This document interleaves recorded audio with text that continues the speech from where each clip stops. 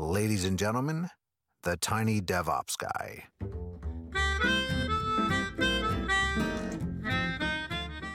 Hello, everybody. Welcome to another episode of Tiny DevOps. I'm your host, Jonathan Hall. On this show, we like to talk about dev and ops and related topics for small teams.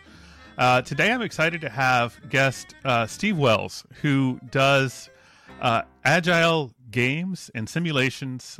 He has a website about this, and we're going to talk about the value and of some of these games. Steve, welcome on the show. Thanks for coming. Before we dive into games, would you talk a little bit about your career, maybe what you've done, what led you to doing games, and how that came about?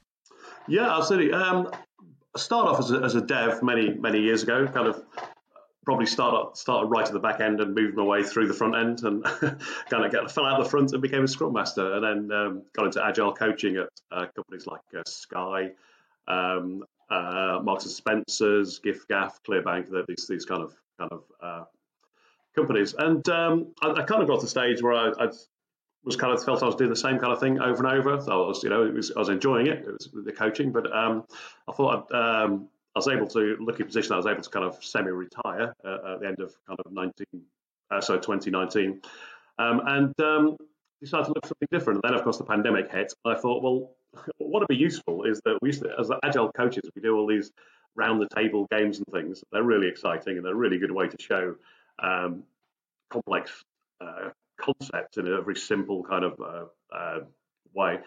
So I started to wonder if we could do this online, and built a few things, a few simulations, and that's where it all came from. Really, I started collaborating with a few people on some interesting games, and that's where we are now.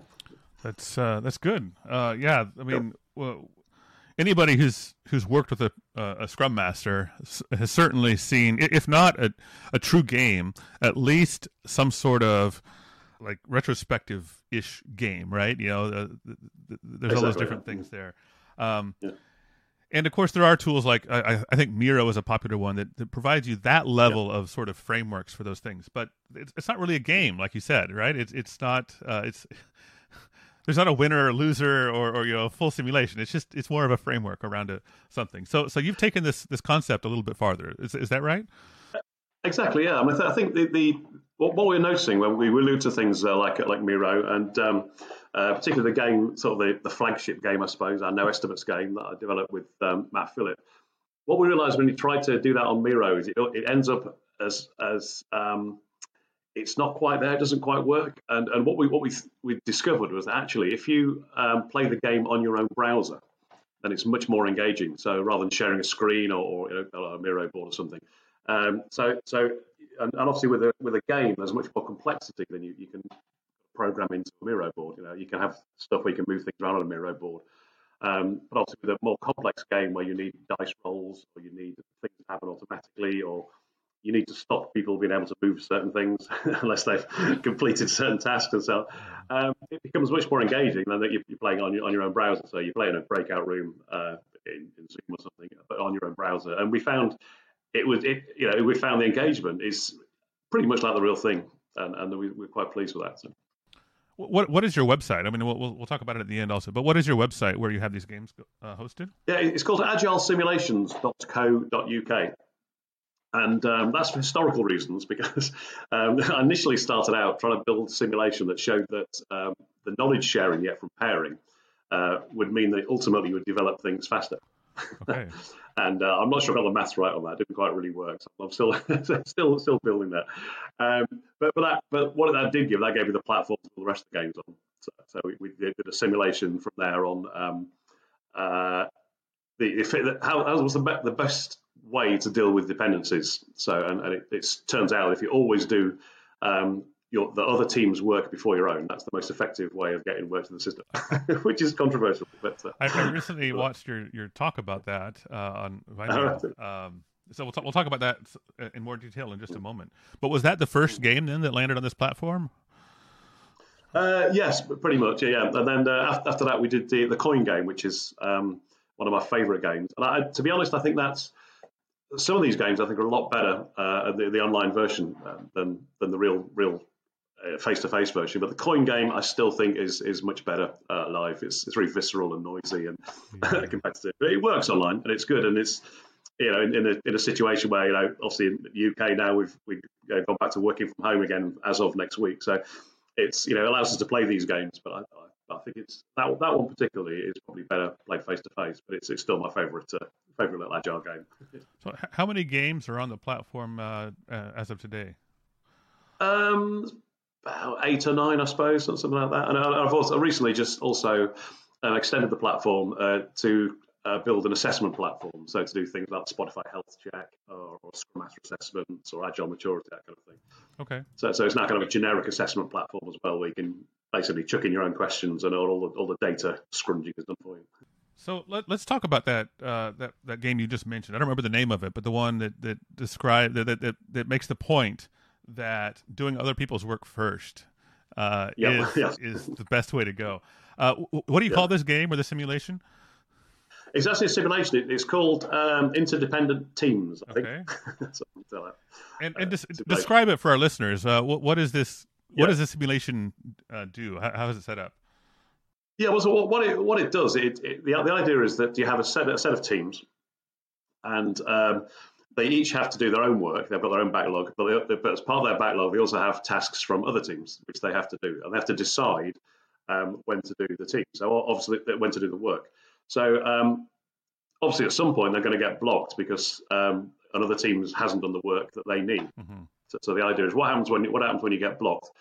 And there are 3 rounds to this simulation. The first round is basically you carry on doing your own work regardless until everybody gets blocked.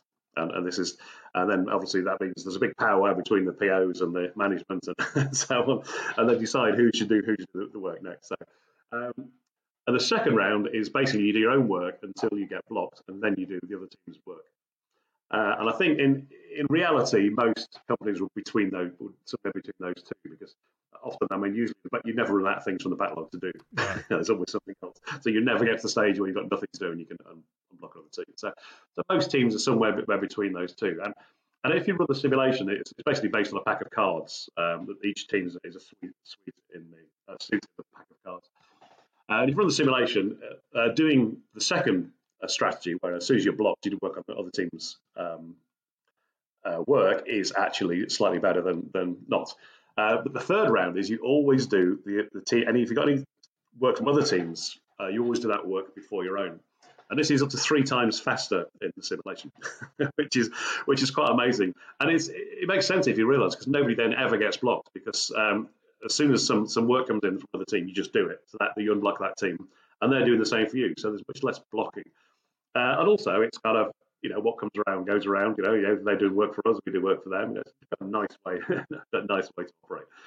And also, there's no kind of negotiation, because I think the real problem with dependencies is that if you've got some work that you need me to do, and I've got some work, my own work, we've got no idea how we can relatively prioritise those 2 pieces of work, because I'm an expert in my work and you're an expert in your work. So I don't know if your work's more important than mine, or vice versa. Mm-hmm. So if we just always do the other team's work first, then it might be less important. Who knows? But in the long run, it all evens out, and you end up, and it ends up quite nice and collaborative, and you can't kind of fob people off, because the other thing I've noticed, particularly lots of teams I've worked in the past, it's we've got to do some work for another team, and they go, okay, actually, we haven't got enough information. Can you go and find some more information? We'll look at it next week. So you fob them off, and so on, which you can't do if you've got to do the work first. Right. So another benefit of it. So basically, by stepping away from the simulation and into real life again, if you're on a team and you have some other team, you're in a company with 3 or 4 or 10 teams, and there's some interdependencies. Do the other teams work first, and it will make your own work faster, not just the other team's work faster. Is that what you're saying? Yeah, it makes everybody faster. Yeah. In the simulation, it's 3 times faster, but it's slightly contrived. But I think you're still going to get near that benefit in real life. Uh-huh. I've certainly seen that benefit within a single team when you have developers who are waiting on code review, for example. If you have a backlog of pull requests that haven't been reviewed yet, And when I've switched the priority of the teams I'm coaching and say your first priority is to, before you do anything else, always review any unreviewed code. Yeah. And that just speeds everybody up. Of course, Yeah. it only works if everybody does it, though, right? If you only have one person doing that and everyone else is, as you say, fobbing off, then you have one person who's only reviewing code and everybody else is off writing code. Yeah. So it does have to be a team effort. It does, and it's kind of the same with the team as well. Because sometimes you might have one team who have all the dependencies, right? So they spend that whole time doing other teams' work. So, it can really only works if there's roughly the same amount of dependencies between teams. What other games or simulations? I know you have the No Estimates game. Maybe we can talk about that one for a minute. What's the premise there? Yeah, this is a great game. I actually played this first at a conference, Agile Cambridge conference, in about 2017, I think. With the inventor of the game, who's called Matt Phillip from St. Louis. He's working for Pfizer now, I think. And it's a great game. It's just a Kanban board game, and basically you play as a team, and you get perfect information about your backlog, which you wouldn't get in real life. But this is quite interesting. So you basically know exactly how many work items there are. Okay. You know exactly how much effort is required for each work item, and you know exactly how much effort you have per day in the team to do it. So you simply have to estimate how long it takes you to get these 25 cards across the board to done. And there you go. And everybody gets it wrong. So always. We played it. We're like, we're pretty good. A couple of project managers, agile coaches. We know our stuff. We're miles out, absolutely miles out. And it's really just demonstrating. It's two things. The first thing it demonstrates is the futility of estimating. It's always going to be wrong because cards are dependent on each other, dependent on the teams, things get blocked, all kinds of reasons.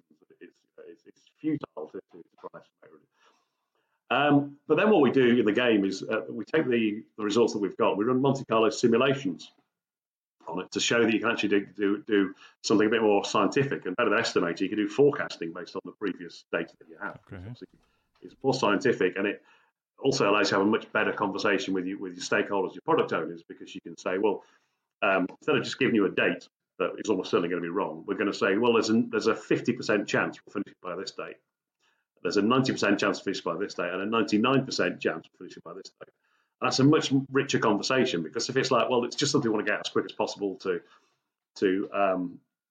test the market, and 50% is probably okay. But if it's legislative or something, or it has to be there, then we want to say, well, we can do it up by the 99% kind of chance. That kind of thing. So it shows those two things, and once as I already had the platform, I thought, well, actually, I'll contact Matt. So this would be a great game to play to build online, and we did, and it's fantastic, and we believe it's better than the face-to-face game, because there are things like in the face-to-face game you have to roll a dice to see if things are blocked, this kind of thing. You can do that all automatically in code, and you can stop people moving cards when they're not finished, or cheat. You stop people cheating. But also the really good thing is you get to the end of the game and you go, look, here's your cycle time, here's your flow efficiency that you've just done in this game, rather than kind of a stock kind of image, because we generate that data on the fly as the game's going through. Yeah. So it's very, very powerful. It's like you can't argue with this data. You've just done this, and these are the results that you have just done as a team. And it's really, really, really powerful, and people get very engaged by it. They're always surprised by it, and it's you can show the differences between the teams and what the different strategies they use to get to do the work. So it's hugely engaging. I find it's often difficult to explain something I have learned through experience. It's really hard to convince somebody. Maybe I can articulate it. Maybe I'm talking about WIP limits or something like that, and the effect that it might have on your flow. And I have seen it work enough times. I've read the goal. I've read the Phoenix Project. I understand how this stuff works. But explaining it to somebody, it's almost as difficult. It's you almost have to say you need to go read these books now and have my last 10 years of experience before you understand it. But these games can kind of short circuit that, can't they? And provide a way to turn like in this example of the No Estimates game, you turn what is essentially, I don't know, 20 weeks worth of work into a 20-minute game, and you can see how that works much faster than living it out and experiencing it yourself. Exactly, yeah. And I think it allows you to kind of distill the concept into a game and say, this is the one thing I'm going to demonstrate, and just do it very well with the game. I think that's gets rid of all the messiness of the real life and what's going on. Yeah, and literally, so we're just going to construct this one concept in this game, and it just shows you. Absolutely, yes, great way to learn that. Yeah. Yeah. And the thing in the coin game is also that's another thing. It's because a lot of people play the coin game or the penny game, what they want to call it, and to demonstrate the small batch sizes means you get things through quicker. Mm-hmm. But this version takes it another step further. So you play with a set of coins. There's £20 worth of coins of various denominations, and the first round you do like a waterfall approach, and then the second round you do the coins one at a time. But the third round, what happens in the first round, we give them 2 minutes. They don't deliver anything usually. The second round, they deliver the £20 in about 1 minute 45 seconds, something like that. And they go, this is pretty good. Yeah. But then the third round, we give them 10 seconds to deliver as much value as they can. And of course, by delivering the highest value items first, they tend to deliver about 80 or 90% of the project value in 10 seconds. And that's a real kind of eye opener. And it's every time one shows people, it's like, wow, the penny drops, and they just wow, that is amazing. It's a no-brainer. So you're demonstrating the Pareto principle with coins in 10 seconds. Exactly. Yeah. And the great thing about it is because it's actually coins, it's very easy to say, look, you're actually delivering value. You say you've delivered £18 of value. It really rams home that value is what we should be delivering. So, what other games do you have on the platform right now? The other games, we've got a few that I've just kind of knocked off people. So we've got the survival game. You're cast adrift in a in a boat and that sort of thing. But again, all of these things, they're kind of old style games. But because they're online, you play it on your browser. They're a bit more engaging than the normal. We also do. I forgot the name of the guy who invented it. He'll kill me for that, but it's on the website, and that's Agile Battleships, and that's a great way to show the importance of feedback loops in Agile, and whether. Explain that one. I haven't played that. Explain how that one works. Yeah, it's very simple. It's normal Agile Battleships. You have a set of ships, and the other person has to on a grid, and the other person has to try and hit without seeing where they are, and you tell them if they hit or not. Yeah, the traditional battleships game, but one person gets the feedback of whether they've hit the ship or not after every move, and the other one gets feedback at the end. So, okay. So it's fairly obvious who's going to win every time. I see. But it's a very simple and quick game, but it's obviously everybody knows battleships, so just got a little twist on it to show the importance of feedback. Are there any games that you're working on right now that aren't ready yet? Well, the interdependent teams one, we're trying to turn that into a game rather than just a simulation. Okay. So that's very early stages. The other game working on it is the Pipeline game, which is a terrible name, but marketing not my strong point. But the idea here is you have a set of things you have to deliver, and some of these things have got bugs in them, and you have to make a decision whether to fix the bugs or not. And the idea is to explore, because if you do fix those bugs, sometimes the customer doesn't see them. Oh, yeah. So they're overwritten by other things you deliver and that kind of thing. So you might waste time like triaging bugs and fixing them and put the effort in and not delivering other things to deliver bugs that the customer doesn't see or doesn't care about. So everything has like a customer satisfaction kind of value added to it, and a negative one for bugs and so on. But as you go on, you realise that when you're delivering this stuff, the things you're delivering are making up a pattern. So then you go, I see. So now I know which things I need to deliver. So the idea is that you're by delivering stuff, you're working out what it is the customer actually wants. Okay. As it all kind of comes together, and it just allows you to kind of explore, the difference. Obviously, you don't want to just deliver all the bugs willy-nilly, because that's really bad. But also, do you really want to waste time, fixing some minor bugs or some bugs the customer might not see, and which is more important to the customer? Ultimately, their satisfaction is giving them what they want, or giving them 100% quality stuff with no bugs. So it's exploring that kind of spectrum. Obviously, there's no kind of right or wrong answer to that, really. I mean, it's clearly somewhere in the middle, but it's you want enough quality to keep them happy, but also you want to deliver fast enough to deliver what they want. So it's how we explore that thing. I've played it a couple of times. It needs a bit of work, I think, but it's getting there. yeah, this is fun. I've played a handful of these games before. Of course, we talked before, and you showed me some of them, and they're fun. Um, Yeah. I would love to collaborate with you at some point on a DevOps game. I don't know what it's going to look Yeah. like yet, but I That's think it. it would be fun to Yeah, that's good. I don't know. I guess there is a Phoenix Project game that I haven't played yet. You have to hire a trained uh, game facilitator to come do it with your team. So it's not something Oh, you can't just buy it right. off the Yeah. shelf or play it online. Right. Okay. Um, Yeah. but maybe someday I'll play that game. Yeah, I suppose a DevOps game.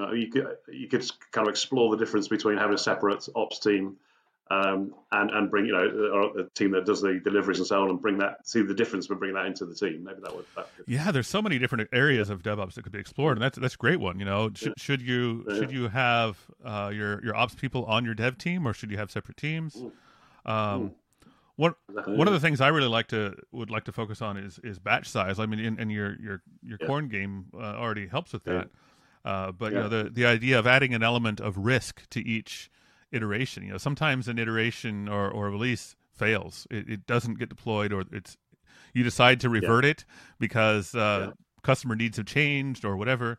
And yeah, so yeah, yeah, adding some yeah, element of some of your batches yeah, are discarded. yeah, And that means you yeah, need smaller batches too, so that you don't, if you wait till you have 15 things ready and you have to discard them all, you yeah. lose a lot more than if you just lose one. So something Exactly. like that Yeah, would be a fun sort of game to explore for yeah, me. So absolutely. Yeah, yeah, yeah, absolutely. Yeah, yeah. That's a very, very real world experience. That a previous company, I probably shouldn't name them, but they were doing Scrum and Sprint, delivering every 2 weeks. Quite happy with it. This is great. And then I pointed out that they would actually failed 60% of those deliveries. 60% of those oh, deliveries. They all went, oh, that's bad. And so they stopped developing new features and spent 3 months building a CI/CD pipeline. hmm And by the time I left, they were delivering twice a day, and the product owners were going, "This is great! I can find out what the customer wants twice a day rather than once every 4 weeks. yes, It's game changing. yeah, So, yeah, exactly, it'd be great to build some kind of game around yeah, that. that would be fun. Yeah.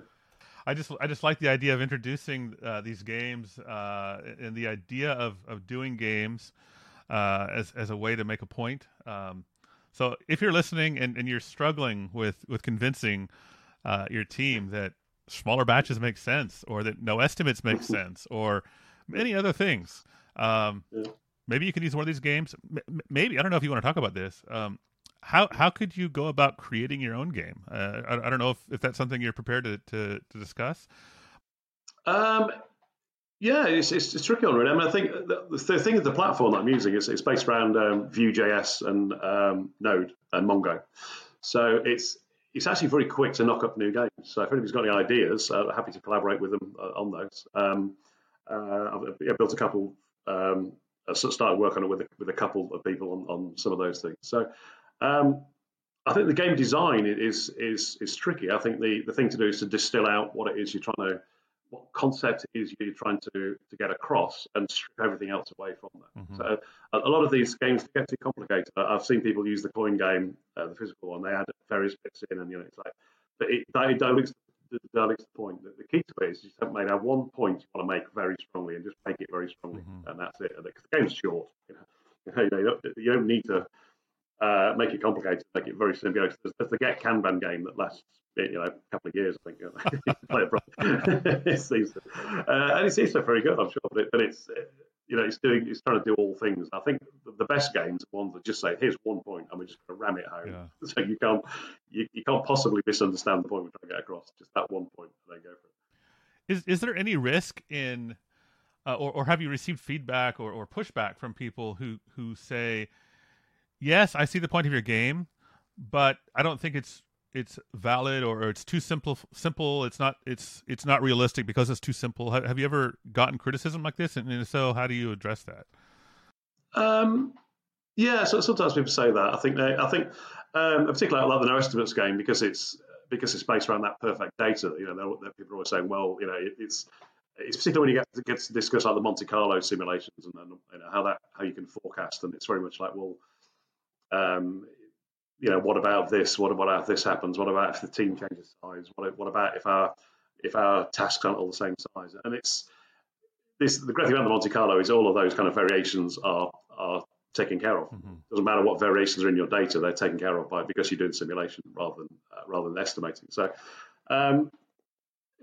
people do sometimes go a bit too simplistic, but I think if they get the underlying concept, they take that away and they can dilute it for their team. The coin game particularly, because it's like you should deliver the highest value items first, and you always get kickback on that. People say, well, the thing is, we work in banking, and it's all kind of everybody's business is a unique snowflake, isn't it? Exactly. Yeah. But they always say, they say, well, what's the point of delivering the highest value items first? If we've got to deliver everything anyway, legally, to legal reasons. And I say, well, because I had this very much at Clearbank, and we were doing exactly that kind of thing, and it's like, well, you're actually better off when it gets to the deadline, instead of saying to the regulators, well, we haven't delivered anything. If you say, well, we've delivered 90%, they go, oh, well, that's okay.